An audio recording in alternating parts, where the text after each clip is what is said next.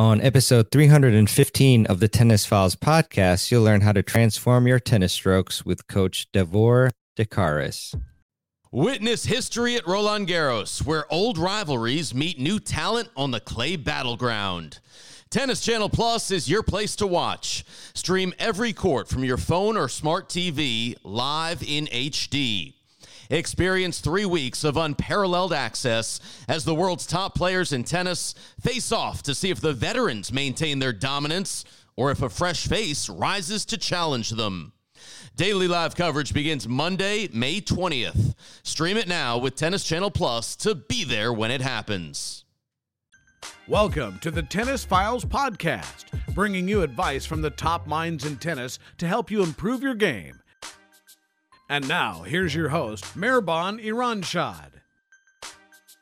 Hey everyone, this is your host, Mehrbon. Welcome back to another episode, and hope you're doing well, playing a lot of tennis and improving your game. I'm actually really excited to be going to sectionals in a couple weeks from when this podcast comes out, and I'm going to be captaining my 5-0 men's team. We've got 1 court of singles, 2 courts of doubles, and we'll be facing off against Richmond and Northern Virginia. Both look to be very strong teams as well. So it'll be one of us 3 going to nationals. So definitely looking forward to the challenge.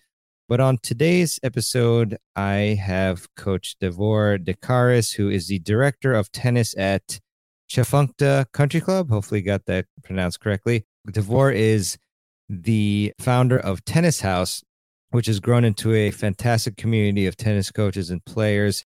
And he's grown it to over 264,000 followers on Instagram, which I remember when I first saw it, it had less than 10K, I think, followers. So really impressed by that.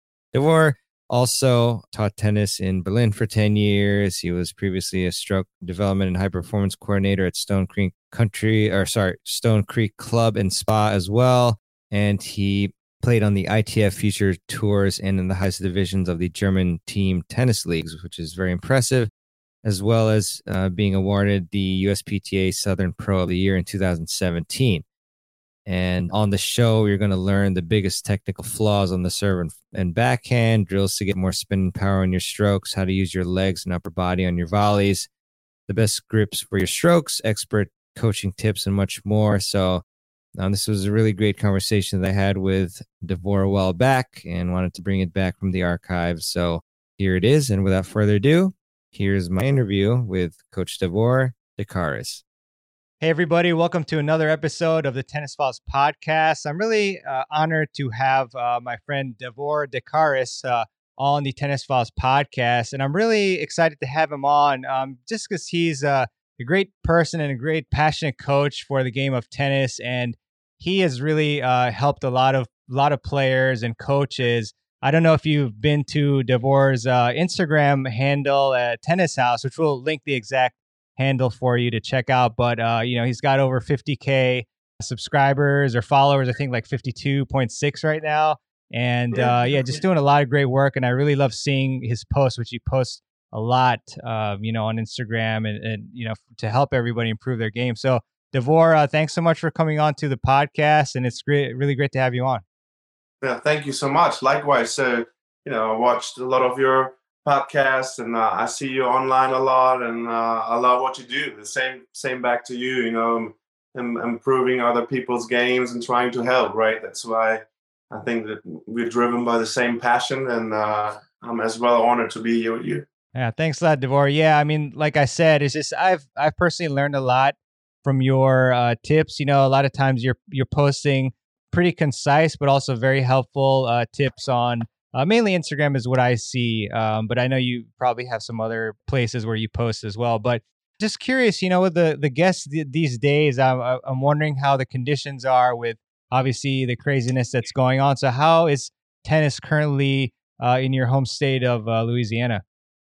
Yeah, I mean, as we all know, the cases are growing, but other than that, it's I'm actually this year I've been busier than I've ever been at our club. It's crazy. I teach a lot of junior players, so I'm the high performance director, and I love doing this. And the kids were home, and so I could spend a lot of times with them. So I guess that's part why I was so busy, and I'm still busy. And yeah, unfortunately we had a hard time here. We had like hurricanes coming through, like one hit us a little bit, and then the other two went more to the east. So wasn't easy. The year isn't easy. But as I always say, out of everything, I try to take something positive, and try to find ways to make it better.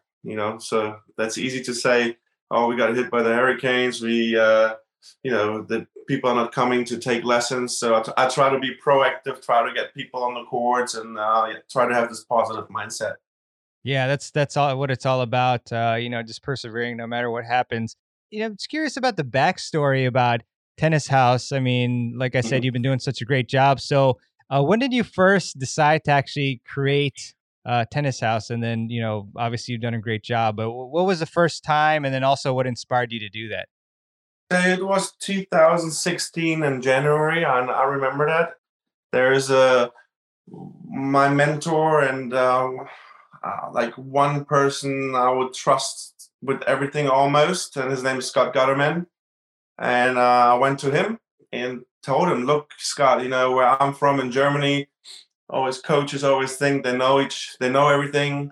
Players know they're the best. They think they know everything, and no one really shares things. And we are in 2020 now, but like at that time I was like, we have to go with the time.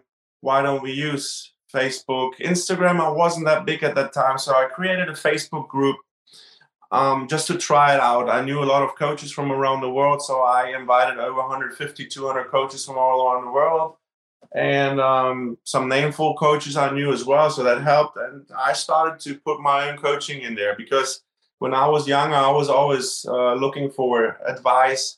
We didn't have the internet.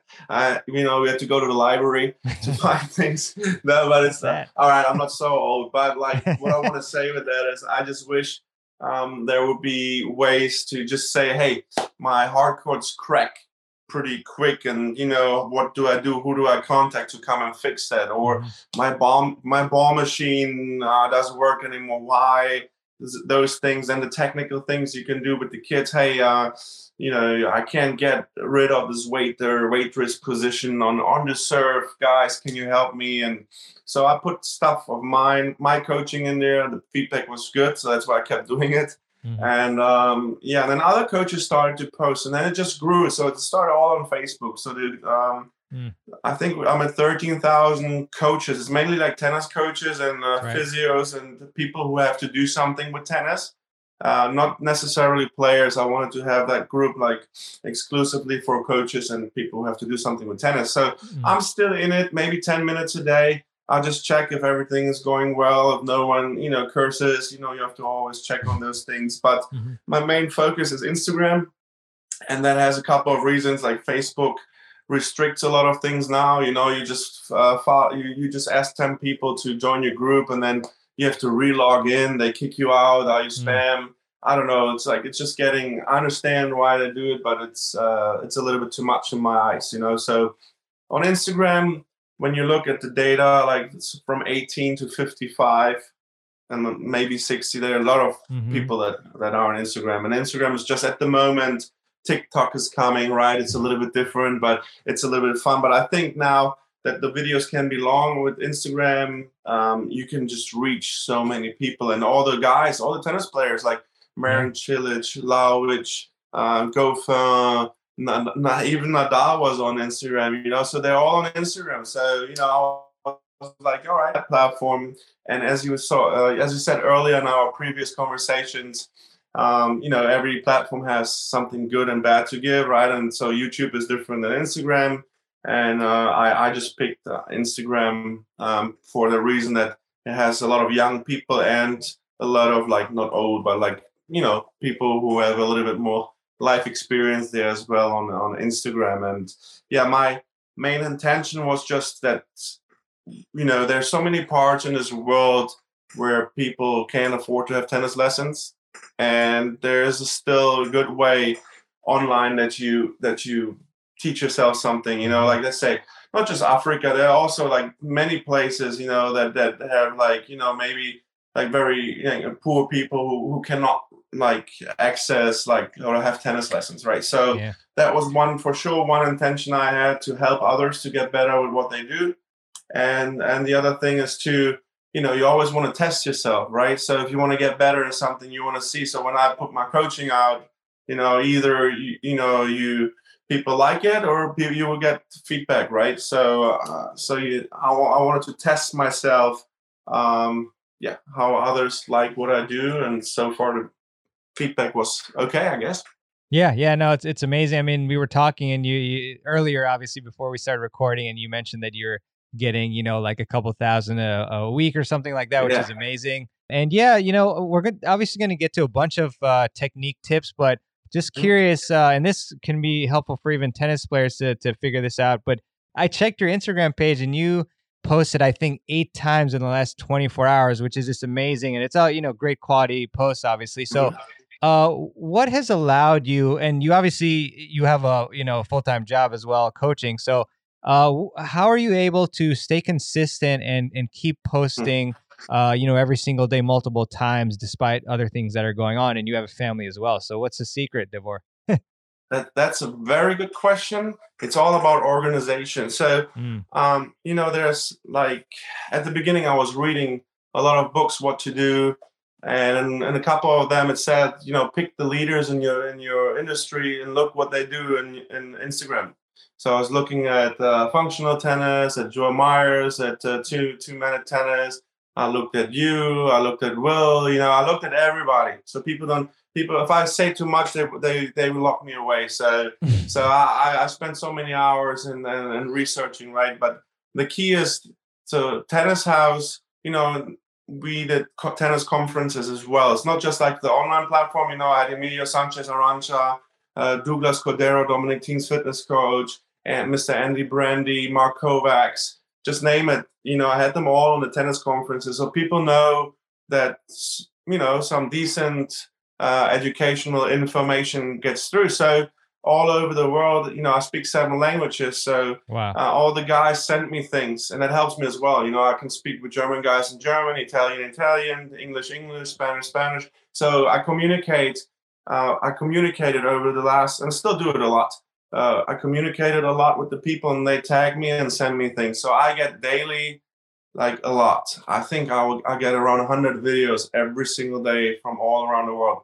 Wow. So what I do is to try to spend time with my family, obviously, and besides, as I said, I'm full-time. So on a Sunday, for example, I look through everything. I take myself like 2 to 3 hours on the weekend, and I just look through everything, and I make a folder where I just say, good stuff, I call it. So I put it all in there, and I try to see other good things too besides all that. So when you type in the hashtag tennis, sometimes you find people you haven't seen yet on the top posts, right? So I just look what they do, and with the time, as I said before, I spend 10,000s of hours of seeing who's out there. I could name you right now 150 people, and it's important to make a list, to whoever's out there and wants to do something with on Instagram or any other platform.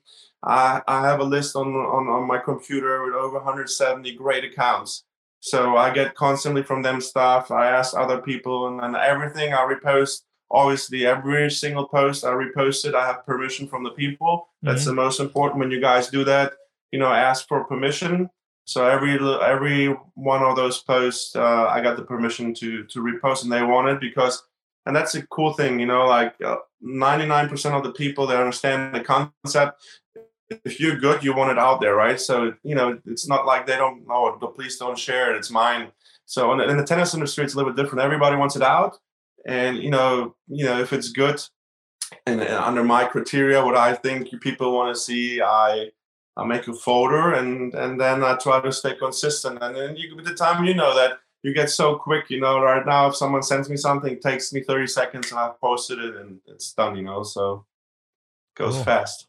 That's awesome, Davor. Thank you for sharing that. Yeah, no problem. Yeah, there's no secrets. Yeah. So I mean, whether you want, and that just shows how much Davor wants to help everybody. So yeah, I mean, whether you want to be successful at Instagram or other things and follow that, or you can even transpose this to tennis as well, which is, basic big concepts of modeling, great players, great coaches, whoever, and then lots of planning, planning what you're going to do throughout the week, like for your practices. I mean, it's the same, a lot of times with life and tennis. So 100%. It's one of the most, the planning is in my eyes, the key. In tennis, you have a student, you assess him or her, you watch them play in a match, and then you go from there and you make a little plan. And the most important is that when you create those plans, that you have obtainable goals, right? So otherwise the people get discouraged if you can't reach them. So that's very important, and it relates to everything in life. Yeah, you're 100% right. Yeah, thanks a lot, Davor. And yeah, actually, when you talk about obtainable goals, I mean, do you have players sometimes who they come in with certain goals that maybe, I don't know, they don't seem so obtainable, or like, how do you approach goal making in general with your students? That's another good question. I think we live in a society in times where I believe it's made too easy for the kids to obtain things. Like, parents help so much. And, when I grew up, there was no internet help. There's nothing. I had to do everything, and then sometimes people come to me and say, hey, Davor, my goal is to play Division One. So and then you look at the player playing, you watch the whole match. You have things, I like to look at when I watch someone playing, I like to focus on the mental part and the physical part. It's the first two things I look at, right? So I look how they behave after winning, losing points, what are they grinding and hustling on the court? What is the body language? Physically, what will they look like? I look at the parents, you try to get ideas, and then I look at the tactics, and then the last thing actually I look at is the technical part, because, like there are other things. The technical part, you can still work and mold a lot, but the mental, you can't. If Nadal wouldn't have the drive to win like he has it, he wouldn't have won 13 like Roland Garros. That's just, you have to have certain things to be good. And for me, it's like a big time is the mental part and the physical part. That those two things are for me very crucial, and the rest is all trainable and you can teach them. But I think as a coach, I'm at the point in my career where, like, and when I was younger, I maybe made mistakes, that you have to be straightforward to parents and kids. If you do not believe, you don't know what's going to be. You don't know if they're going to play Division One or not. You don't know those things, but you have an idea, which direction it could go, because, I do it since 2 decades, right? And if I really think it's not realistic at all, I just tell them, look, I think, I sit down with them and I'm transparent, and I tell them, look, maybe that's not, so maybe we should aim first to become a really good high school player, right? And then, and then just see and go from there. Like, I don't like to go and put the hopes too high. Right. I'm working with a kid right now. So he wants to play Division One. His name is Brody. Wonderful kid. And I believe he can do it because he lives and breathes tennis. So 24/7. He knows everything about tennis. He watches every video. He's constantly on. And I think that's missing in nowadays. A lot of kids, you have some decent players, and they're like, yeah, who just won French? I don't know. Like, they don't. I feel like you have to be interested in all those things. And then he compares his technique every day, looks online a lot, does besides coming to the lessons a lot. So I think that's a big part. How many kids do we teach? They tell you they want to be good, and one of the things that I will never understand is the serve, right? So the serve, 9% of the kids you ask that want to be good, no one comes beside the lessons and takes a bucket and serves. It's unbelievable to me, like, I just don't understand it. And then you tell them to do it, they still don't do it. So, yeah, as I said, I think kids are spoiled nowadays a lot. And especially if you live in an area that's a little bit maybe wealthier, and look, I don't judge anyone. I spoil my kid too, but I just grew up differently. I grew up in Berlin and Germany, and I grew up in a high-riser and with multicultural. We never had any issues. We had Turkish people Polish people, Croatian, English, Indian. We all lived together. There was nothing ever, no fights, and we all worked hard for what we wanted to do, And I think just times changed a little bit. Maybe we baby the players a little bit too much, and it's a hard balance to find. But I try to be straightforward to get back to your question. That's the most important. If you're transparent, and at the beginning to the last thing, and you from the beginning, you tell them, hey, this is what we're going to do. I believe this. What do you guys think? And you're open with them, then you're not going to run so much into trouble with parents. Yeah, that's really appreciated, Davor. I mean, you have to be transparent, and you can't just give them false hope and things like that. And it's same with our individual selves. Like we have to look honestly at ourselves and say, okay, maybe I am lazy, I am this, I'm that, like, and then just, work on those things instead of just like ignoring them and say, oh yeah, you're fine. So that's really good. There are a lot of great points that you made. And then one more thing. Yeah. One more thing with the money, right? Jobs, like, I understand, it is, we live in tough times, and sometimes, you have people who are not going to say, because they don't want to get fired, or they don't want to get, they don't want to lose their job or lose clients, and that has to be understood by people too. I mean, we live in hard times, but I think I'm fortunate to be in the position where, I can say that, right? So it might be easier for some people than for others, and I don't judge anyone. I just think it's, good to be transparent. Yeah, no, I mean, that's a great point. It's a lot of variables for sure. But you made a really good segue when you talked about how you can understand, players are not practicing their serves enough, because that's the most important shot in the game. Because that's what I wanted to touch upon firstly with technique, and just kind of a general question, Davor. But when you're working with your students, and I've seen some really good videos about that you posted, but what are maybe a couple of the biggest flaws that you routinely end up seeing with your students with respect to the serve? Like with kids especially, I mean the toss, right? So I always have the analogy, like with soccer. If you have a free kick, right, and you shoot the same free kick from the same spot 4 times, you want to hit the left corner every time. So the first time you go too high, the next time you have to shift your body weight a little bit more forward, right, or not give so much effect maybe. Then so you always kind of work towards where you want it. So the problem is in tennis, if your toss is always different, goes to the left, to the right, you can never tweak what you need to tweak for the serve to go in. One big thing is the toss, obviously. And with very little kids, I understand that the strength, you try to toss the ball, like I always say, toss the ball out of the shoulder here, right? That's the road. This is the engine, I always tell the players, and keep the arm straight and just place the arm up. But little kids don't have so much strength as well, right? So they try to use they compensate with other parts of the body. So with the little one, I don't worry so much. But when they're like 9, 10, they get a little bit stronger. That toss has to be. I focus a lot on the right toss technique, and what helps a little bit, since you were talking about what we can do there with the kids.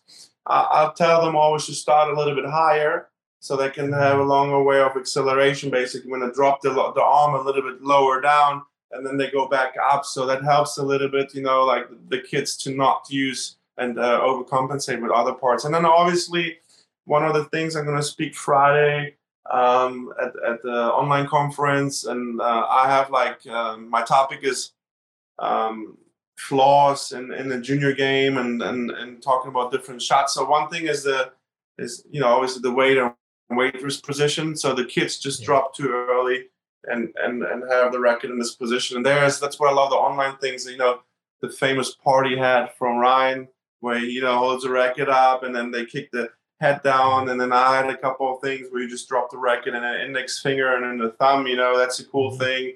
And what I like what Rick Macy is doing when the player is in the trophy position and toss the ball up, he holds his racket against the racket of the player that he has to hold it up. And then when the player tosses the ball up, it's at the peak and they bend their knees, then he pulls the racket away, right? So they have it at the right spot. So there are a lot of things, you can work on. But I think definitely Big part obviously is the toss, and I'm a little bit different maybe than other coaches. I like to teach the slice serve first.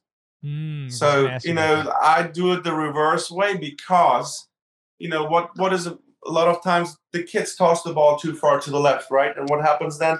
They collapse and make themselves small. So, but you need this thoracic extension, right? So that's one of the most important things in the serve. Mark Kovac speaks a lot about that. Yeah. So they need to go up, right? So what I like is like toss the ball to 1 o'clock, and for the kids, and I just tell them to get the right arm up and get the chest out and go up and just cut the ball. Then I just let them play with that, And then if they have a good slice serve, then usually I gradually, teach them the kick or like the topspin kick serve, and I go from there. But I like to have first the slice serve down and the flat serve, and then I gradually get them when they're maybe like a little bit, I don't know, it depends how like every player is different, but I go that route with the kids. I always teach the slice serve first.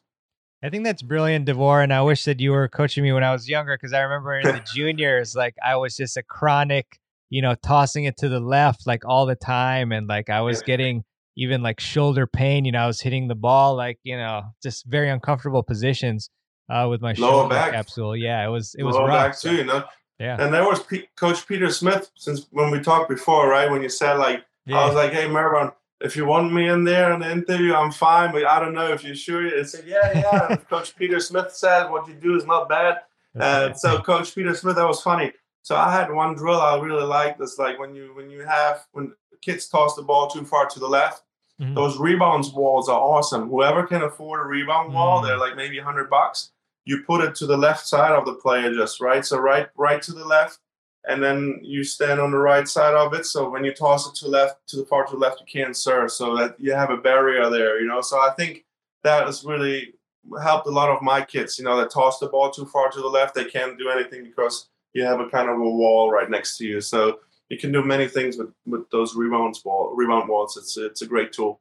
Wow, thanks for mentioning that. I actually just typed that down in my notes to hopefully find one. So that wall, it's just like a freestanding wall that you just put to the left of you or wherever you are? It's like you use it. I think they use it in baseball, and you can tilt it, and you can stand it up right straight, or you can tilt it to like 45 degree, whatever you want. You can even volley with it. It's pretty cool. And then I can send you later, definitely, if you want to. I send you a link. They're really good. Yeah, you can use it, however, or on the kick serve. Put it right in front of the player. So they have basically the wall in front of them, so they have to kick serve it over it, right? Or for many things you can use it for. You can use it for reflex volleys. You can you have the wall in front of you, the coach is behind you, he feeds against it, and then you have to reflex volleys. I try to create a million of exercises with it. I think it's I like that. Awesome, very cool.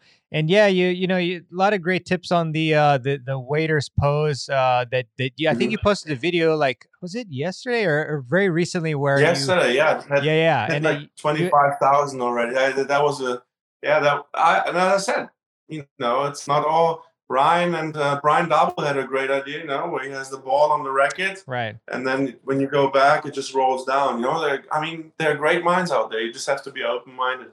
Yeah, 100%. So I guess it generally, like, well, okay, let's go with the kick serve. I was curious.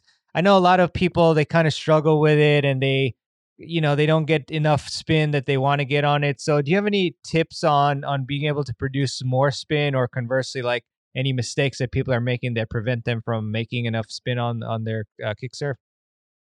There's a lot to do. I'm a firm believer. The leg drive is obviously so important. So, I try to, when I work with my kids, when they're in the trophy position, they have this little hesitation, which is not a stop, right, when they're up. And then when the legs shoot up, then the racket falls into the leg position in the back, right? And when the legs shoot up, all the action happens. And that is initiating everything. I explain it always to my players. It's like a rocket that goes up, When it goes up, then make sure you have good arm acceleration. And I work a lot. A lot of my players have strong, good legs, explosive legs. So that's one part. It makes it easier then. And then I just think it's a lot of repetition, doing the right things. You have so many exercises you can work on, and then especially when you work with little kids, what I like to do is for the triceps, for example, as a coach, hold the band back there and they go up, right? They go up, make them, they can go shoot up as well and go slowly down, shoot up and go slowly down.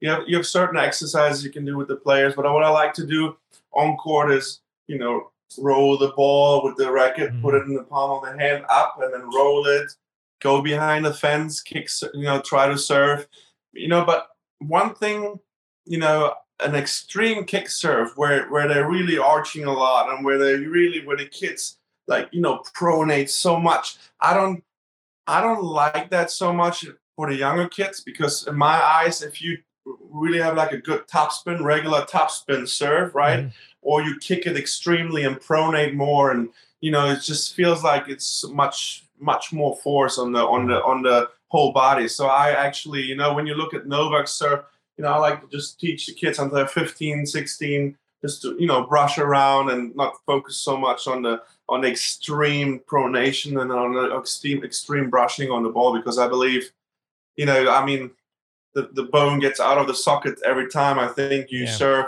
like an inch or something every time when you serve. It's wearing and tearing, right? So, so that's my approach. It's a lot about repetition, and then I just don't like the extreme form of kick serving in young junior years. For my taste, it's a lot of things that can go wrong with the shoulder there. Yeah, no, I totally agree with that, Davor. Better, wait till you're a little more developed to do those extreme types of things. So one thing that you mentioned earlier, Davor, is that, the consistency, like same thing when you're taking the free kick, when you're tossing the ball, it can be all over the place. But if when we're hitting like slice serves, kick serves, and flat serves, which obviously you still usually want to put spin on, do you still want players to like vary their tosses and then just within those different serves be consistent, or would you rather them have the same exact toss every single time, like Serena, no matter what serve you're hitting? So my point of view of that is, if you want to be like a professional player and you are, you're training to be the best of the best, you try to be as close as you can to have kind of the same toss. But to be honest, I mean, the difference, even if you're really good and someone can read what you're serving, there are a few players that can really hide what they serve. Yeah. And if Query is serving kick or slice, you can still feel it and see it. Like for me, I don't know. It's a little bit, maybe I'm too, it's kind of old school in my eyes. I don't know. Because if I believe firmly, if Isner serves and he hits a slice serve, they can see if it's a slice serve. Doesn't matter. If you're a good server, then, if you toss it maybe to 11 o'clock on the kick serve, and you toss it to 12 o'clock on the flat serve, I mean, you really have to have a extreme good opponent to read that. I still believe 90% of the people couldn't even read what you're doing. So, right. For me, that's maybe a little bit overrated, maybe. But if you want to be the top of the top, obviously, you want to get to as close as you can to have a consistent toss, like for the kick flat and for the slice, at least within a radius of a certain degree there. I believe, you should, but that's only a few people that get there, I believe. If you have a 3-0 player or a 3-5, if you go to club tennis again, right. it doesn't matter at the end of the day. They should actually, the club player should actually toss more to the right if they want to slice it. They should toss it actually a little bit more to the middle if they want to have it flat, and if they want to put some spin on it, they should toss it to the left, because they have too many limitations most of the times, and the physical limitations to do what they should do anyway. Yeah, I 100% agree with that, Davor. Appreciate that. And just maybe a tip on the slice serve. Like, what part of the ball should they be hitting to really get that good slice? Because sometimes I think there's a misconception about where exactly you want to hit it. So what I teach my players, what I like to do is, that when you have kids that start to play and they don't have the right grip, for example, right? And let's say you put them in the continental grip and they start to serve, that every ball goes too far to the left, right? So they bother the players on the next court, and you have to switch topics because too many balls go over there. What I like to do is I like to put the players out of the doubles alleys, like right on the right side of the court, and I just tell them, even if it's not 100% maybe correct, I just tell them toss the ball to 1 o'clock and hit the right top of the ball and go to the left bottom. And that's all I need to say to most of the players. I don't like it on the serve, especially when you have kids out there and you talk about pronation. It just confuses kids. You pronate anyway. If you throw a ball, you pronate, right? You don't have to think about, oh, I'm throwing and then I pronate. Too many coaches put, for my taste, too much emphasis on that. I believe with great serves, they can serve 130-mile wide serves with slice that no one touches. And I never said, hey, when you serve, you pronate. I think the emphasis sometimes is too much on this pronation thing. I just tell them, go out there, toss the ball to 1 o'clock. It has to be kind of diagonal in front of you. You want to cut contact in front of you and hit the right top, go to the left bottom. And then I draw them the ball on the clay court in front of them. So you draw, just if you have on clay court, you just draw a ball on the ground, and then you mark the 12 and the 6, and then you mark where you want them to hit the ball, and they can always look at it before they start to serve. So it's a good visual, I think, and that works usually. Yeah, that's great stuff there, Davor. Appreciate that. And I guess we'll go to the forehand, and I'm curious about your grip recommendations. Just to start from the beginning on what types of grips you like your players to have. So I like to teach little kids when they come to me, when they're 4, 5, 6, 7. Basically, all the beginners are continental. I'm a firm believer. A couple of the first times they come over, especially kids. Adults, they get it a little bit more. You can, you have aids with the grip aid, where you put that in there from, I don't know if you can say on-court, off-court does those, and I love those because they help me so much. They help me unbelievably much. And you can do many things. But for kids, for sure, at the beginning, I let them develop. I mean, we slice, we serve, we volley, we overhead, we drop shot with the continental grip.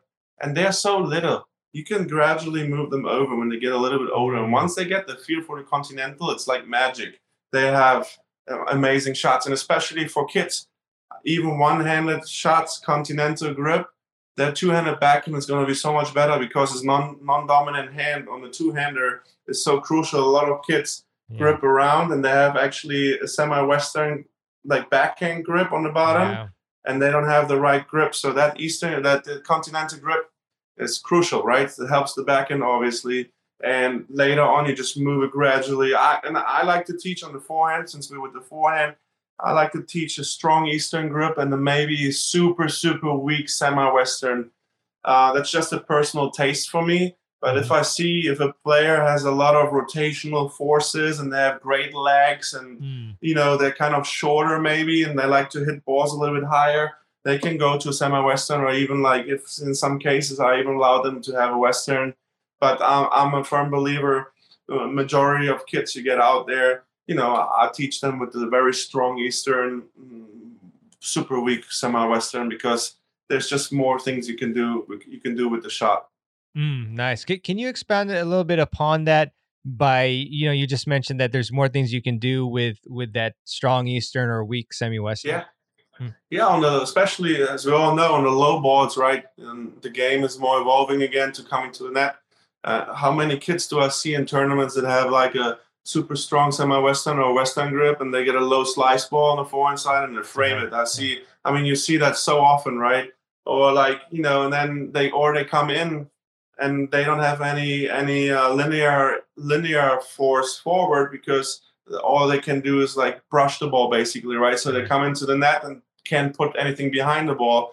And then when you look at players who have like a strong Eastern or weak semi-Western, they can put some power behind the ball. You can place it, maybe, get some more power on there, so it's harder to hit something back when they come to the net. And you can maneuver the wrist just easier when the ball is with that grip on. When the ball is like lower, obviously you can roll the ball way better with the strong Eastern when the ball is low, and That's one of the main reasons why, and then a lot of kids I understand that when the kids are like 10, 11, they're like still smaller and they get a lot of balls. When they don't move well, they get it above shoulder level, and it's easier to hit semi-Western and Western there. But it's up to the coach as well to teach the kids as early as you can, either to move earlier back and let the ball drop, or to learn to hit on the rise, right? And that's another thing I believe firmly. If you teach the kids to hit on the rise in early years, in early ages of the development, they will understand that so quick. It's a lot of coaches think it's a lot of work to, you just have to put I don't know how many hours in there, but when they get the concept, it's like magic. And I have to tell you one funny thing. So there was one girl like 6 years ago. We played in Mississippi, and it was really cold. It was maybe 39, and it was like getting like 7 p.m. the last match, and it was close to a big pond and or lake or something, and it was so cold. And then they started to moonball for 4 hours. They played till 10:45. And I thought my hands were like pink and purple and blue. And every time the ball was short, they hit it back, moonball, and ran back to the baseline. And I remember that I told the mom, look, I can never, ever watch that again. I said, I'm honest, right? So I said, look, I teach her how to hit on the rise, and I teach her how to approach to the net, because I just had a month or two, And I said, this is the next thing. I don't care if it's a year, half a year, 2 years. Until she gets that, because I ain't going to watch that again.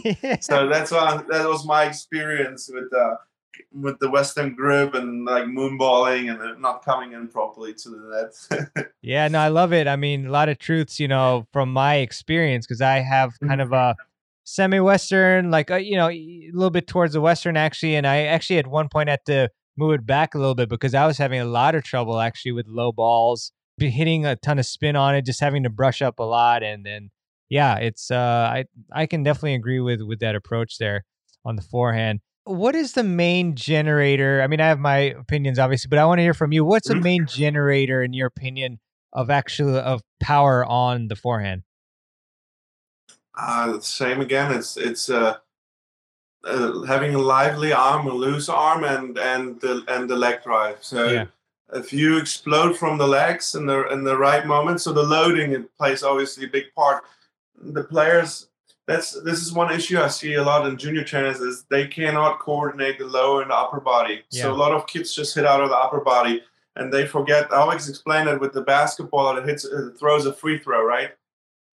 No one stands with straight knees there and just throws the ball, And then they understand. They're like, yeah, right. It's not like basketball, They're like, yeah, they bend the knees and then they go up. Or same with the dunk. If you want to dunk, you can't dunk with straight legs. So you have to time right. You lower your body and go up. So I try to explain to them that the loading is so important. And I found this is one of the biggest challenges I have as a coach on the forehand side is if the kids really do not get to load the legs properly, if they just don't understand the concept, it is not easy to teach them that. I found, you can drop the ball and say bounce, hit. You can put them on a table that has their height kind of, and they kind of sit there and you toss them a ball, and when they go up, when they stand up, they hit it.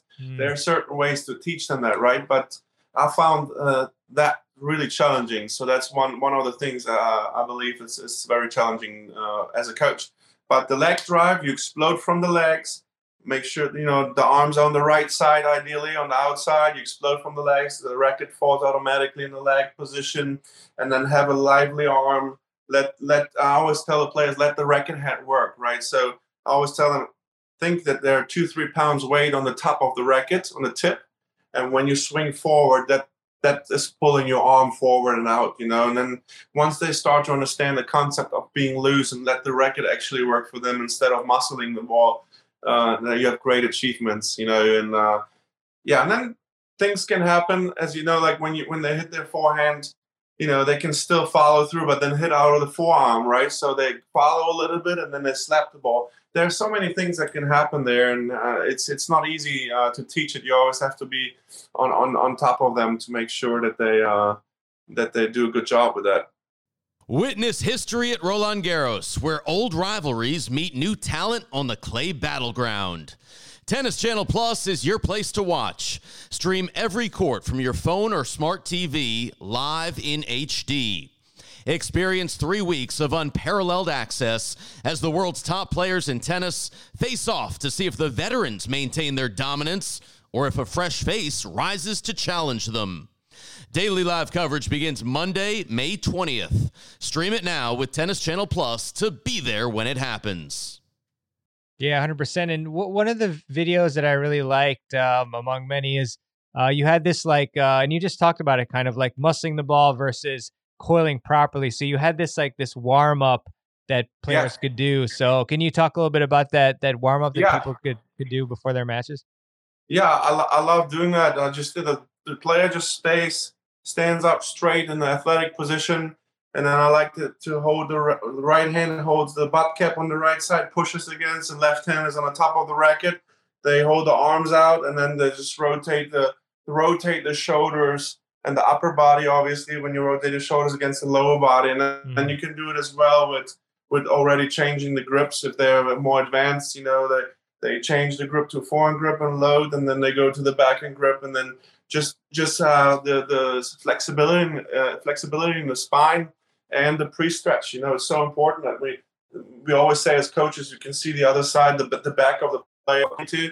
And if they do a good job, then you feel a little stretch and use those muscles to do a good job there, because it's not about muscling the ball. And that's a big challenge with adults when we always talk about kids. Adults, men especially, they're like big men. They're like squeezing the racket too tight, and it takes a long time to teach a recreational player that is big and strong to start to be nicer to his equipment and not over squeeze the racket and just go and let the racket work for them. I always say let the racket work for you. So yeah. Good stuff, Davor. So this is they debate this a lot, and I'm curious about your take on it. So they talk about ATP versus WTA forehand. I mean, what's your overall, feelings about the take back on the forehand and what people should really be doing? So I believe, obviously, most men, we're just built a little bit differently. Mm-hmm. And for the man, it's easier to pull from the outside more. There's some, I always compare, when they have the ladies and they have a bigger take back. In my eyes, it's not a problem until it gets so bad that you can see the racket from the other side. So if I have a female player and they go around and I do not see that racket, they still have a big backswing, I don't need to touch it unless it affects her on hard court when she plays tournaments. Obviously you have less time, right? On clay court, it's more forgiving. So you can have maybe a bigger take back, but if the take back is so big that you're not able to contact the ball where it should be contacted on a fast surface, then I guess you should start to maybe change something. But I truly believe, and if you're on the outside on the right hand side, if you're righty and you keep everything more compact, you just play more effortlessly. And I feel like you have more control, and you can actually accelerate the ball better if you keep everything compact and on the side. And if the take back is too big, I would just assess the player and see if it actually affects that player. Some players can play with it. Some players have big backswing, and like we said, that's the beauty of tennis. Ernest Gulbis looks like the swan on the forehand there, but. Yeah. I mean, he was, top 20, right? So that's the beauty of tennis. The most important is that the main action of the stroke is correct, right? Mm-hmm. So, and that's if you take the preparation away and if you take the follow through away, if that part is correct and the player can handle it, then let him be. That's my approach. Yeah, I love it. I totally agree with that. And I had our friend, mutual friend Joel Myers, on the previous episode of the podcast, and he was saying similar things like, as long as you have a solid contact point, you're contacting the ball at the right place, right timing, then it's okay if you have like a longer swing and whatnot. So Yeah, good stuff there, Devor. Appreciate it. So now, and some of these again may seem like basic questions for the stroke, but for the backhand, I'm curious for the one-hander and then the two-hander. What types of grips do you usually like your students to use? Like for the two-hander on the bottom, continental, and on the top, eastern, Mm-hmm. and for the one-hander, what is it, eastern backhand grip, Mm-hmm. and that's kind of the grips that I teach. And I found it more tricky on the two-hander, as I said earlier. Like the most dangerous things is with the kids that the right hand goes too much over and goes into the semi-western backhand grip, and then you're in trouble because then you isolate the wrist is just locked and you can't do anything on low balls. It's kind of the same thing like on the forehand side, then so you just limit the player a little bit when they have it. It looks more like a baseball swing actually when they do that. It's weird, but no, and then the one-hander with the eastern grip, it's the backhand eastern grip. It's just natural. I'm a one-hander. It just comes natural to me when you hold it like that. And what I really what's a big help is those grip pins. As I said, they're like magic. There are other products that are great too. Like Tennis Builder. Their stuff is great too. I just don't want to. Everybody who invented something that helps with the grip, they did a phenomenal job. So I just use those a lot because they saved me so many hours of talking and correcting, because you can't cheat. There's a pin there and you can't turn it around. And then with little kids working with the bevels, it's again, you have a 7-year-old, he's like, what bevel, what and then you're like, no, just forget about it. Just and then with little kids, I like to do for the continental, for a two-hander, I like them to have a racket here. Yeah, I'll show you. Hold on, give me 1 second. Sure. With the little kids, what I like to do is that they put the racket under the armpit like this. Uh-huh. And when they have it under the armpit, if you try it out later and they come around like this, and I tell them it's like a sword they take out, then they have a really good, pretty close to like the continental grip. So all the kids, I let them do that every time before they serve. Mm-hmm. Racket under the armpit, check the grip. Stay super loose, because if you have the right grip, they serve too far to the left on the serve, right? If they have the right grip on a two-hander as well, they're going to hit the balls over the fence at the beginning because they're not used to it, right? So it's it's all question about repetition and doing it correct. Awesome. Yeah, no, for sure. And sorry to ask you again, Devor, the grip tool, what was it called? Grip holder? Grip. It's called I think it's called Grip 8, and it's it has a Velcro. It's like it has Velcro, and then it has a little soft pin on the side, and then you put it between your hands, and you adjust the grip how you want it, and then you just grip it around so it sticks out where you put it. So you as a coach put it on, and it's unbelievable. When I posted, everybody wanted to get, and they all love it.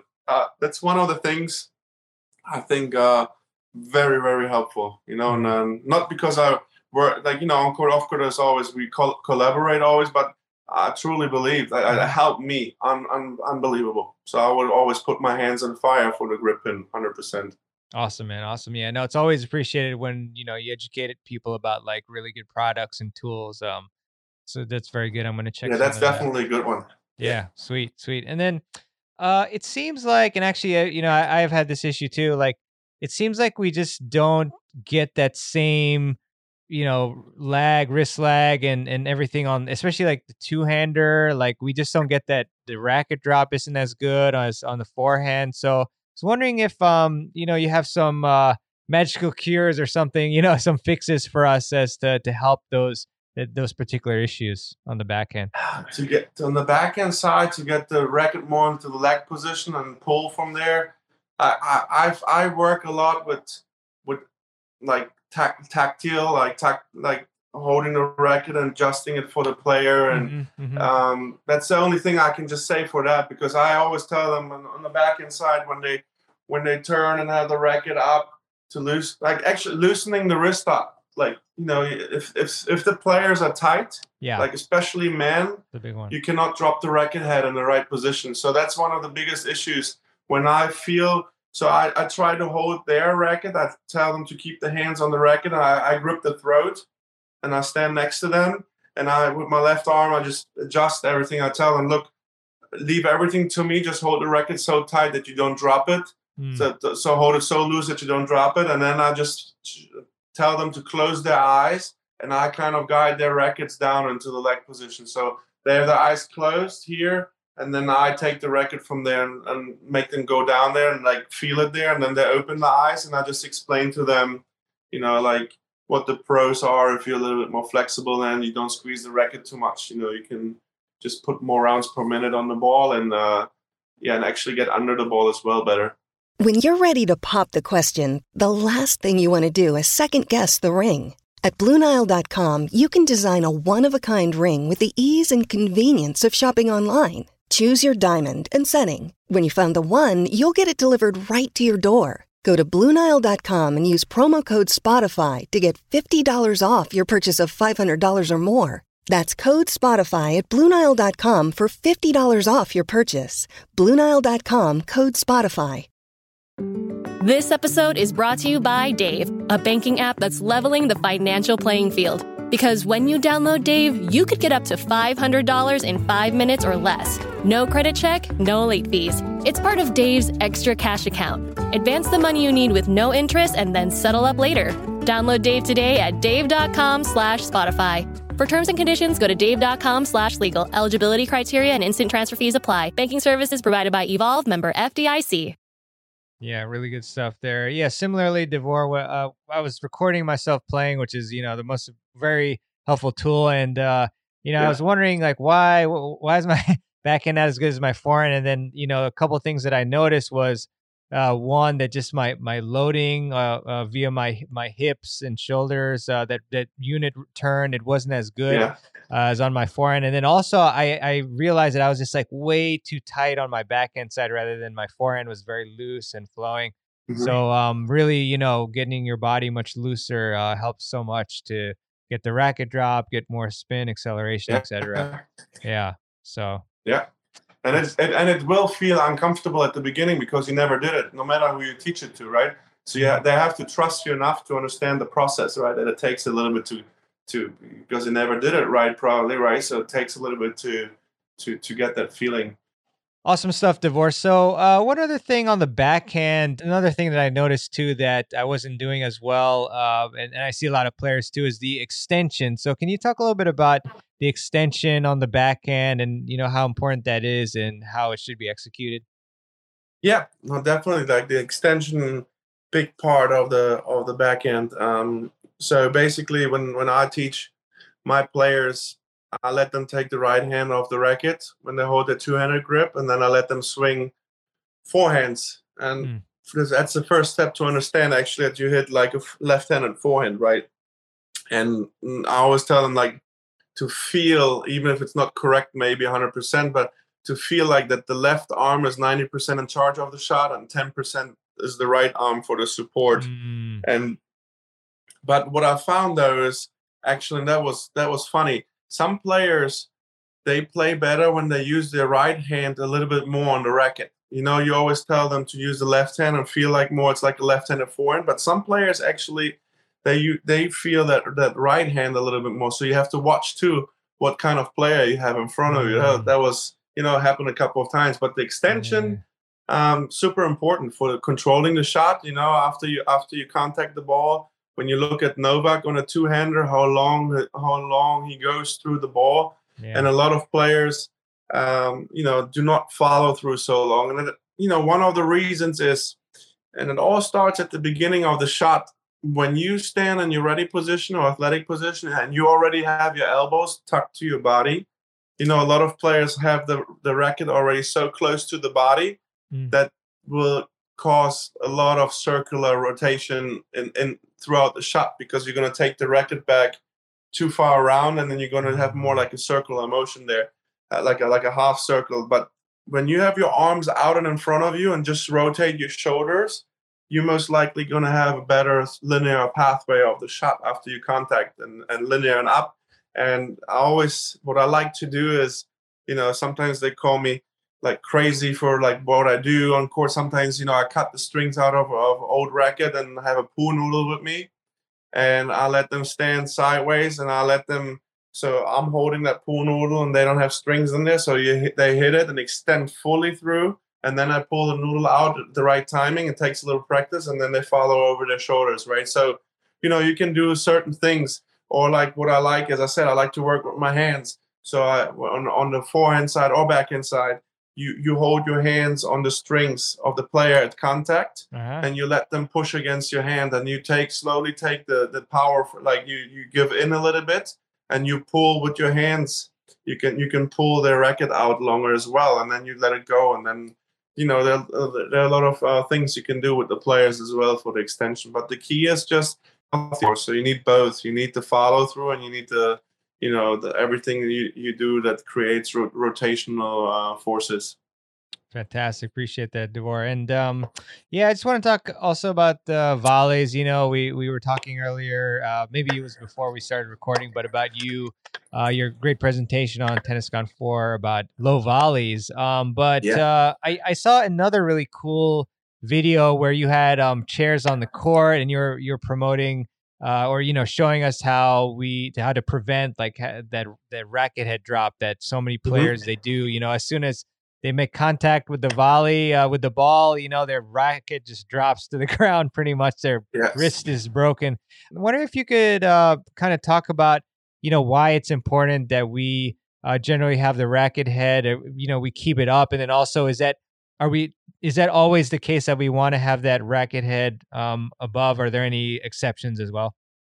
Yeah, so for in my humble opinion, when you volley, the racket head should always be above your wrist, and that's the reason you want to lock your wrist when you want to have not lock, but you want to have a firm wrist, and then you want to make sure that when you volley that there's nothing loose when you volley. So when your racket head is up, you can lock your wrist pretty good. And what I like to teach in forehand and backhand is when they're in the ready position, I like the terms lay your wrist back, actually, and while they're keeping the hands up, lay your wrist back, and then like hit on the ball on both sides. So I always use the term lay your wrist back, but definitely I wanna see the racket head always above the wrist, and that's just how you get the most control and the most out of the volleys. Yeah, I found that as well. Just having that racket head above the wrist, and so I do see a lot of players, it seems like they struggle more on the backhand side. Like, what are some issues or causes as to why that may be the case? Maybe you see that as well. Yeah, so one of the things, like when you look at female and male recreational players, and you look at doubles, when let's say, a lot of, when you look at ladies doubles, I teach a lot of ladies when they are on the deuce side and they get a volley in the middle, right? So a lot of problems occur if the wrist is weak. What I want to say with that is if your wrist is in this position, and a lot of players like here, and they try to hit a volley, you can do the test. You probably know that, obviously, when you put the racket in this position, you push against you stronger than if you push here. And the same thing with the ladies when they get a volley and they don't have the right grip. And with the continental, you get this, right? So, and then you lock your wrist, and you should play out of the firm position there, the volley. And a lot of players just, even with the two-hander, they're holding the racket like this during the volley, and you can't get anything on there. And that's a delicate topic, like looking at the recreational player and pro players, that backhand volley. Do you teach it two-handed or one-handed, right? So that's a big question everywhere online I see too. And for me, it's strongly, I believe that if the lady can handle it, then I'll teach her one-hander. I don't care what people say. Like if a 35-year-old lady comes to me and she's fit, I don't want to teach her two-hander. That's my personal opinion. I think I'm capable of teaching it pretty good, that she will be able to hit a really good one-handed volley. And that's going to help her with the transition shots as well when she comes in. So, too many times I believe we, it's too quick that people teach a two-hander when a lady comes in, but they actually have really good volleys if they're, and you have to see, some ladies just want to do clinics and they don't want more. Like I talk about ladies because you need a lot of forearm strength. I'm just talking specifically on the backhand volley. But if you see it like that, the lady wants it, and I teach them the one-handed volley, and I think out of like 50 ladies or 70 ladies or whatever, I think 95%. I think I did a good job with that, and they're happy, and I never heard a complaint about it. So I guess it worked, Yeah, I'm not surprised about that.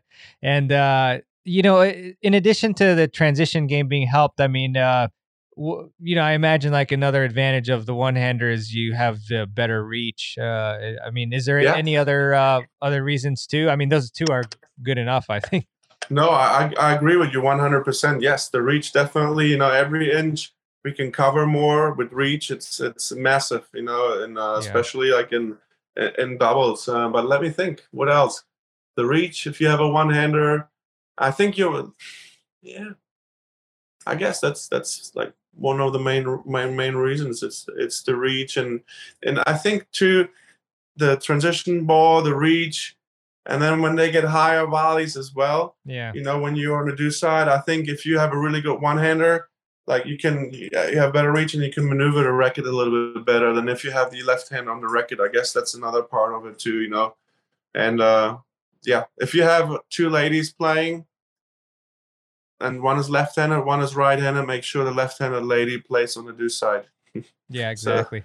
So all the volleys in the middle are like forehand volleys. Yeah.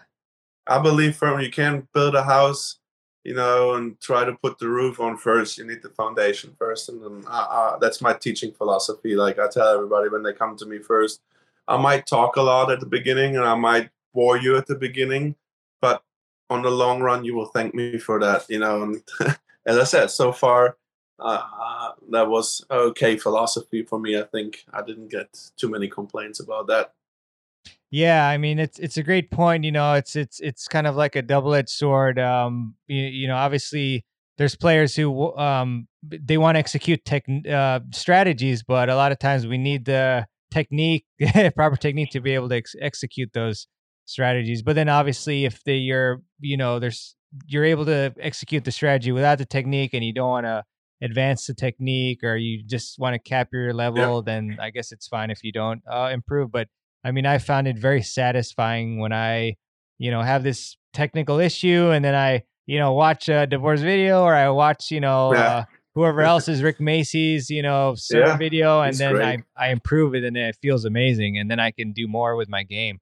So no, totally. That's so important, and I think, once students feel that and realize it and do it the first time, you have a different relation to them too, because they feel like, wow, okay, what he taught me, it's good stuff and it's really helping, instead of me just doing clinics and hitting everybody's in the service box and they hit volleys for an hour, So sometimes it's good to mix it up. I think always, as I said, I'm a believer, happy medium is always great between clinics and playing a lot of points and still working though on your shots, because I see now, teaching over 20 years, a lot of players play too much and forget about the craft, and they get stuck at a certain level because they never worked on the craft enough. Yeah, no, 100%. Just curious before we I guess transition to another section, is are there any other particular drills or any other mainly drills that you think are really good, that just like fundamentally wise with technique, or anything else that you want to let us know about?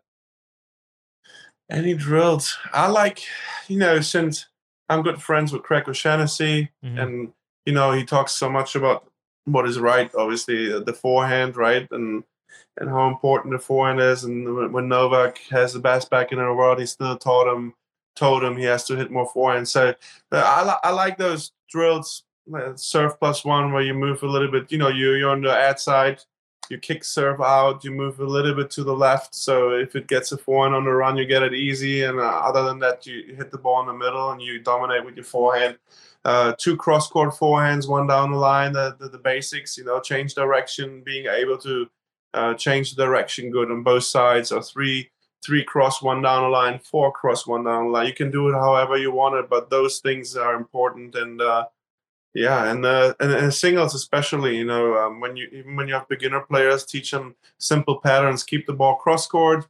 If you get a good opportunity, open down the line, but then next ball most probably lands on your back inside and you run over there. Like little things, how to open the court. Yeah, I guess the basic thing that everybody is kind of teaching. But I like dominant forehand is for me in the sessions important, even for recreational players, because that's a stronger shot and you can put more damage into the game if you have a really good forehand. Yeah, 100%. I mean, I'm forgetting the exact statistic, but as you mentioned, pretty much Craig was just all the data that he's analyzed is this. You're winning many more points on the forehand, so you should just be hitting more of them. So, yeah, exactly. Yeah, great stuff. Yeah. Well, we could talk hours. I love that stuff. Yeah. C to C, C to D. Yeah. Man, I can talk about that day and night. I can't. To my wife, probably not. She's gonna probably say, "Davor, you have to leave the house if you want to talk to me about that." But no, but with Craig, it's fun. It's always great conversations I have with him. Great guy, by the way. For sure. And I guess since you brought it up, I mean, what's like a basic pattern, like between like seed A or whatever that you like, and then maybe whatever else you need to explain for the background for people to understand it. Feel free. Yeah, no, just like like patterns, as I said earlier, like when you see C is a little bit to the left on if you're righty, it's a little bit to the left of the center hash mark. And there are studies with the Hawkeye where they took the body temperature of the players and they looked at it. They compared like women and men, for example, too. Women stand more; they don't stand so much in C. They're actually more a little bit more to the other side, and the men are like mainly on C. And then people start to think, why is that? What do they do there? And you just have different angles when you hit inside out forehands. You can open the court differently, and then you can go inside in. And the best players in the world, they can disguise the inside in so well. It looks like you prepare yourself. You look like you hit an inside out ball, and then you just snap the hip a little bit more around, and you throw your body a little bit more into the inside in shot. So that's a very important pattern. I like to go 2 cross court, 2 inside outs, 1 inside in a drill form, or like you rally with someone and you rally like two times, and the third one goes down the line inside in. They play the point out, and then you can add. If you feed a lot, you can go 2 inside out, 1 inside in, and then the next ball is a forehand on the run.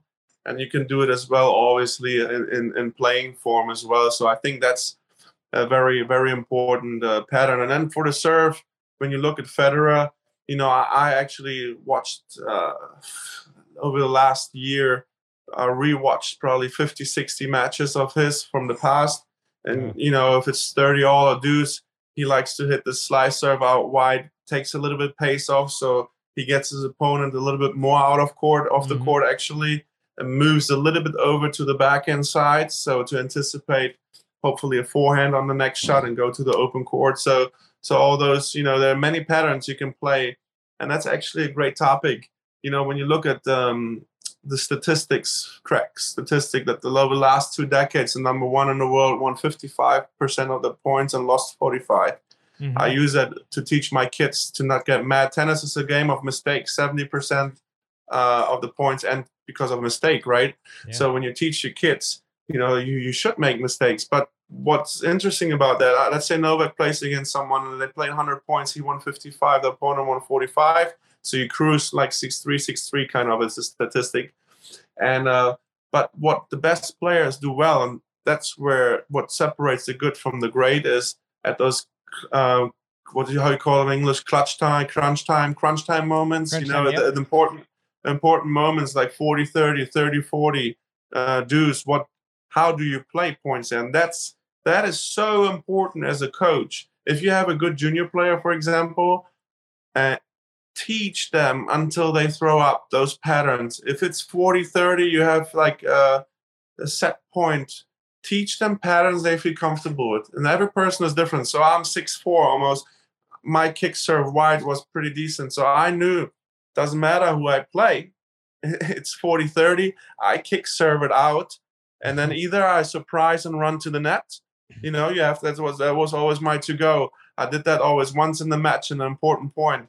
And I guess I won maybe 70% out of those. And then, what I love to do is the slice into the body. Aim a little bit more to the right, and it drifts into the body. You get a short ball back, so you prepare yourself for that, most likely, and you can start to dominate the point, you know. And so that's the important stat, that you are really good and have patterns and routines in important moments, and that will make you such a better tennis player if you practice those moments. 100%. Yeah. And again, referred back to my last episode with Joel. He said, with respect to serving, but I'm sure other things too, to have at least one serve that you can hit that like lights out all the time. And so for you, that was the kick serve out wide, which is obviously a huge serve, and very painful for players, especially on clay, I imagine, with a two-hander or one-hander really. But yeah. And also, on that topic, as I mentioned in the intro earlier, is that, you played Futures Tour, you played like highest league, I think, in Germany. So, been a great player as well. So, I mean, it's pretty cool.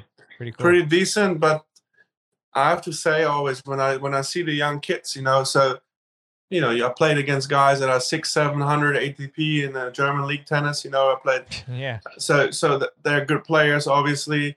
And I tried to become a pro when I was 20. But the biggest difference where I wasn't good is, if you don't like running and working hard, then you shouldn't play, obviously, on that level. And I did it, obviously, but I wasn't. If I would have had that spirit that Rafa has and fight for every ball, I would have been better than I was.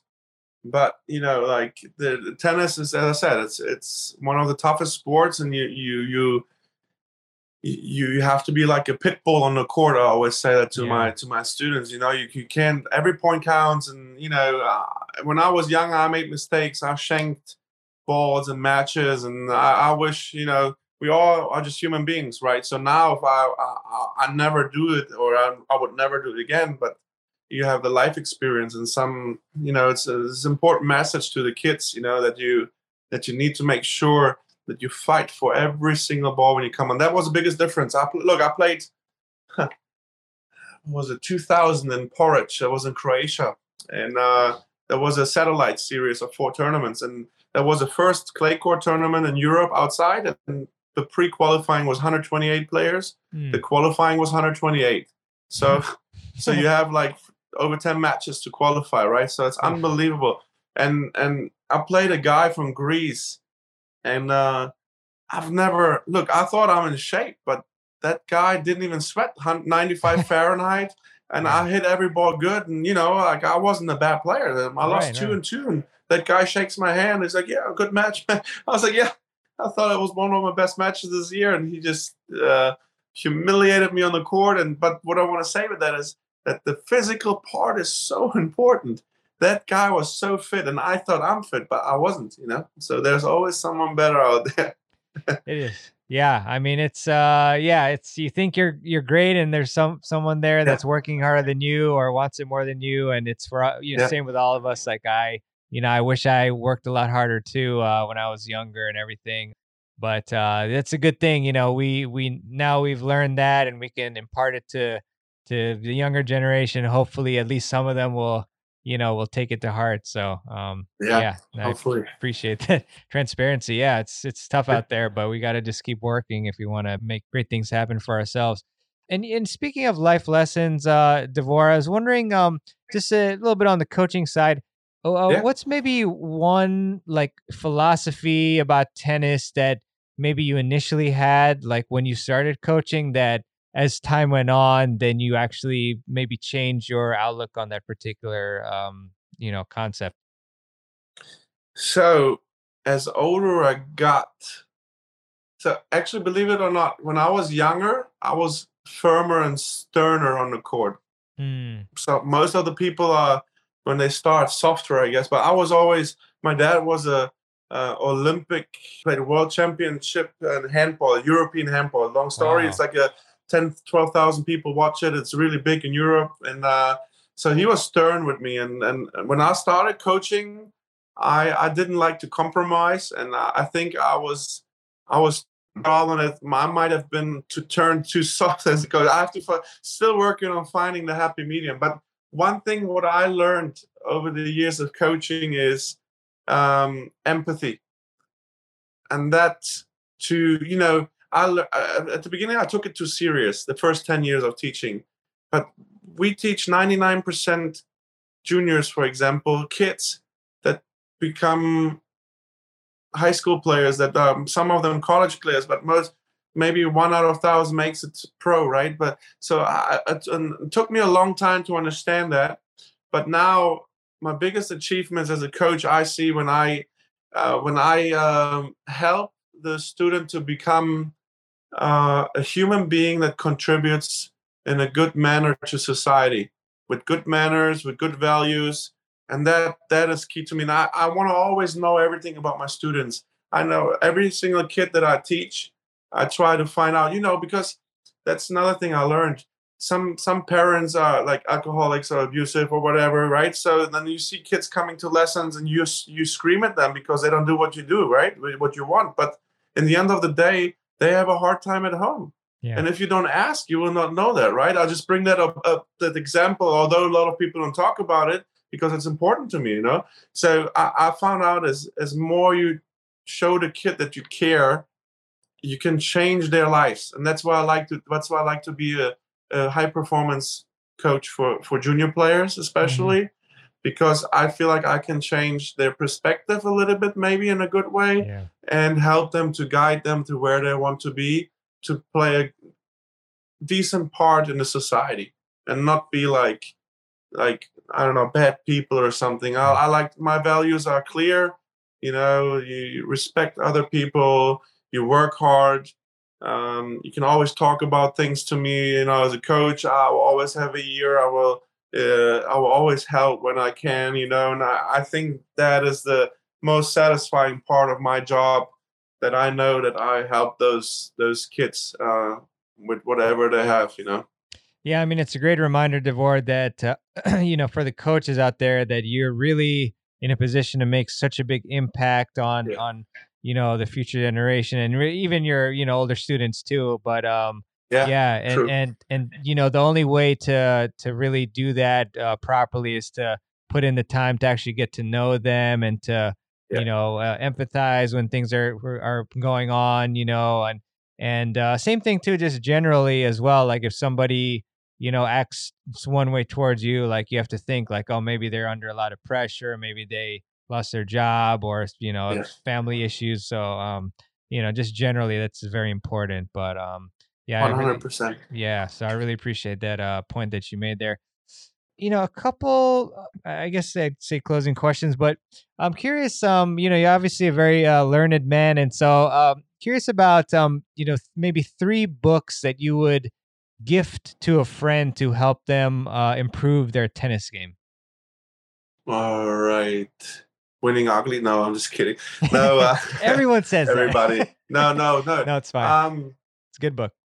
Okay, so I would have to look it up who the author is. It's about habits. It's a yellow book. I have it, and it talks about habits. So that I can what was it called? Changing Habits, I think. It's a yellow book. Is it a tennis? It's great. Tennis book? It talks about... General? Sorry, Davor. Is it a general habits book or like a tennis specific? It doesn't matter. No, that's in general, because it can relate to tennis too. It talks about how when we want to change something, that it takes a little bit, that you can create... in the brain, like blueprints to the change you want, and visualization plays a big role. Very interesting book. But tennis-wise, it could be general too. It's fine. Man, I just look. I read all what I liked. I'm a very interesting Kovac lovers and all those guys guys in there, so they're great. You know, like how I don't even know how they're all called. I read like all the USTA books, all the Mark Kovacs books about the muscles and anatomy. You know, I like Mark Kovacs. I read a lot about biomechanics. The inner game of tennis, obviously, all those things. And then I like to read biographies from players like Nadal. I read the Agassi. All those are great too. But tennis education-wise, I watched personally over the last couple of years YouTube a lot. Yeah. Like all the you can go on USPTA Southern and they have like 20 conferences in there and all the presentations. I like the ITF information. I don't like books so much. What I like to go on the ITF page because I think they have great info there. I go and read all their things. The ITF provides great. On YouTube, you can look at all the conferences, and I think there's so many coaches that have interesting presentations. And then all the Instagram lives as well. When you look, I watched like Emilio Sanchez and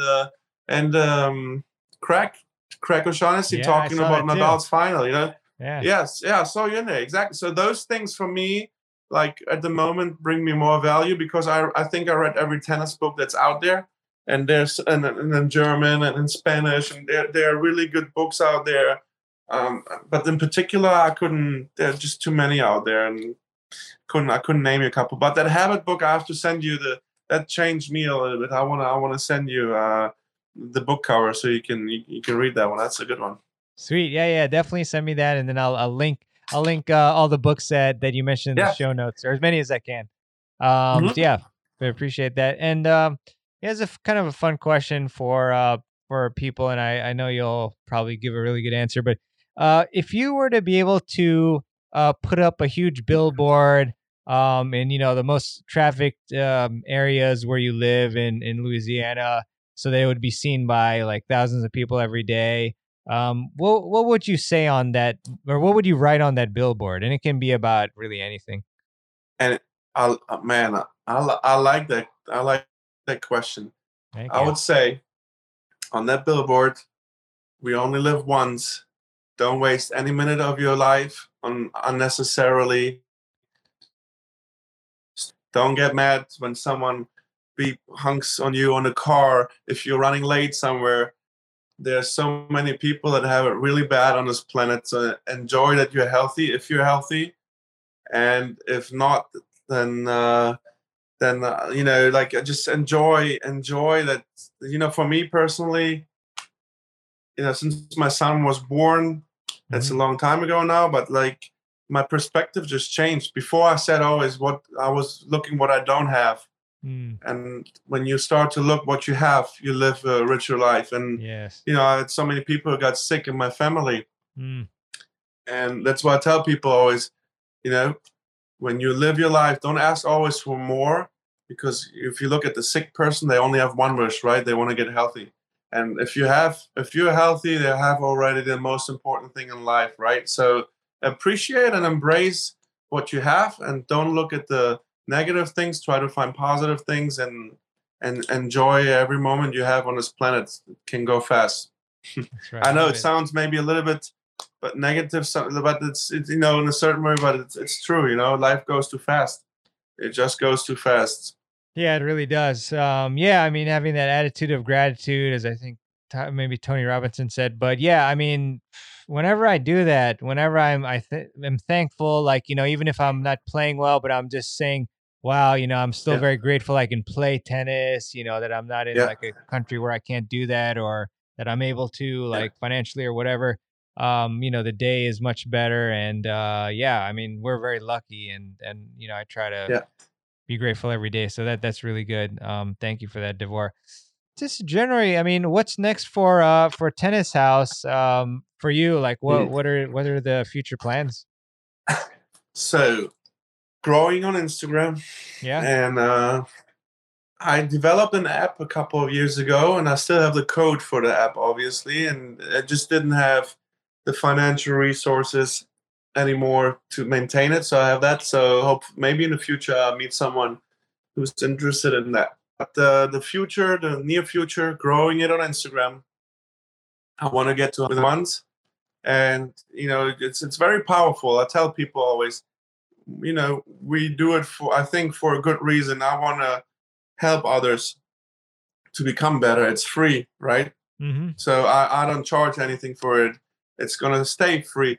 I just want to make sure it's very powerful.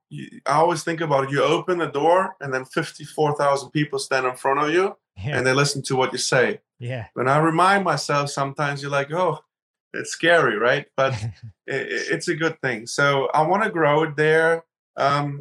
I like doing just a little bit on the side. I love the clothing because when I copyrighted and trademarked the logo 6 years ago, that was a good move because we got a good feedback on the logo. So maybe something with clothes. But I'm gonna have 2 big announcements at the beginning of next year. I'm gonna go into 2 partnerships that are gonna be really cool. So very fun. So it's gonna be a good one. So 1st of January 2021. Everybody will know what it is. So it's something really good coming up. Exciting. That's awesome, man. I'm really happy for you. That's great. It sounds really cool. And yeah, I mean, I can't encourage people enough, like that they need to go to at least your Instagram page and check it out. I mean, just such great content on there that everybody will benefit from 100%. So can you let us know, obviously your handle or your name on Instagram and any other places where people can go to follow you? Yeah, it's like tennis, and then how you call it in English, the underline. Is it underline? Underscore or something like that? Yeah, tennis underscore house, and then the house is HAUS. Mm-hmm. And the same when you go to Facebook and look at the groups, it's like tennis and then HAUS, and same for the tennis house page. And that's like with the other platforms as well, like TikTok, it's the same tennis house. And TikTok is funny though. I love you TikTok. Dancing on there? There are guys that are really really funny on there, and I just love to watch it. Like guys, I have a couple of favorites. It's not tennis related. I just love to watch the videos. So I think it's a cool platform as well. And yeah, so the main one is tennis, and then the underline there HAUS on Instagram, on YouTube as well. I will start posting next year a little bit more YouTube content, which will be a lot of followers ask me if I can do longer videos on certain topics. So at the beginning of next year, I will take a week or something and shoot like 100 videos or something and do like 5 to 10 minute videos on certain topics. And what's important, what I just wanted to say is, there's Joe Myers is out there, a great friend of mine, very good, like Ryan, we're good friends. Mm-hmm. We have, that's a cool thing. We can talk about the same thing, but we have a different approach. Right. Like the party hat, for example, he teaches the party hat, right? Brian Dabble teaches to roll the ball, one of the tools we have, right? I like to relax the fingers and the index and the thumb and go. So we talk about the same topic, but we have different approaches. And that's what's cool about it. That we exchange info and we're all in contact with each other. And, what's his name? Gaston from Brazil. Yeah. There's so many good guys out there you can learn from, obviously, Brian Dabble. There are hundreds of good coaches out there. So you're fantastic. I love what you do. And and then one more thing next year, Instagram lives. Since Tennis House got a little bit bigger and I did those lives before with Philippussis and Pierce, they're going to be really good names, like top 20 players, like 4 or 5 top 20 players, female and male, that's going to come, and coaches too. I'm excited about it. So yeah, that's another good thing. You gotta follow Davor in Tennis House, man. I mean, how can you miss like top 20 player interviews? That would be a mistake. So yeah, totally. You guys gotta follow Tennis House for sure. Is there anything else, before I ask you my classic last question, anything else that you want to share with us or talk about that maybe I haven't asked you about? I just want to say that you and I, we do like similar things. We want to help and educate, and I just think social media is a good way to communicate and a good way to educate if it's used right.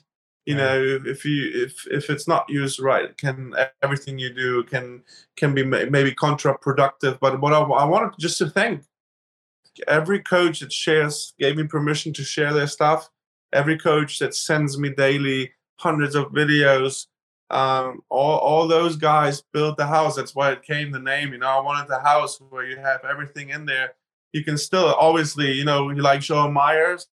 He's the first one who's going to post it. You're going to see it there, but I like to have it too in the house because, you know, if some people like to see different things as well, then they're going to find it. So that's what I like about it, you know. And I just want to thank all the coaches and all the followers. It's been a great ride, you know. Everybody is friendly, and it's just it's really cool. So it's been a nice fun 5 years now, you know. 5 years. Flies by. Yeah, Man, 5 years. Yeah, no, Goes fast. I mean, I echo that. And it's really cool. You know, I found that, you know, for the most part, like 90-95% of the time, like, you know, all the coaches and everybody, it's not like we're, you know, sword fighting people and trying to do our own thing. Like we are promoting everybody else, and everybody is benefiting. I mean, the students are benefiting by getting exposure to different teaching. So it's really, really wonderful. Agree with you. Yeah. You'll always have people who don't like you. But I mean, you know, that's just how it is, right? You can, you know, you run a tournament, you have 2 people that complain. You run an event, you have 1-2 people who complain. You do a drill, one person. People are always going to be, you know, and it's good. It should be that way, right? And, you know, sometimes, you know, it's constructive criticism, which is good. And, you know, and sometimes maybe not. But I was, you know, so far I've had really good experiences. What about you? Anything you want to let out as a last thoughts? Oh, wow. Last thought. No, I mean, I before I ask you my question, I just want to, I just want everybody to just try to improve themselves, you know, 1% every single day. And, you know, there's a lot of information out there, obviously, but, you know, I would just say to try to like pick the 1 or 2 areas at the moment that you are having trouble with, you know, and then to find information about that particular area. Like, you know, let's say if you're having trouble on the serve, you know, you go to Davor's account and you look and you see, you know, what advice does he have on there? And then you make a plan of action like Davor does, you know, for his, whether it's teaching or posting, and then you lay it out and then you book it on your calendar. Okay, I got, you know, 3 times a week for 1 hour. I'm going to work on my serve, and you do that. And then, you know, once it becomes second nature, then you move on to the next thing. So, yeah, I mean, it's kind of random, but I think that's an important concept that, you know, maybe will help have a you. plan. Yeah, 100%. Definitely. Just goes back to what we were talking about in the beginning. So Davor, last question for you. I mean, you've given us a lot of great tips, but what is one key tip that you can give us to help our audience improve their tennis games?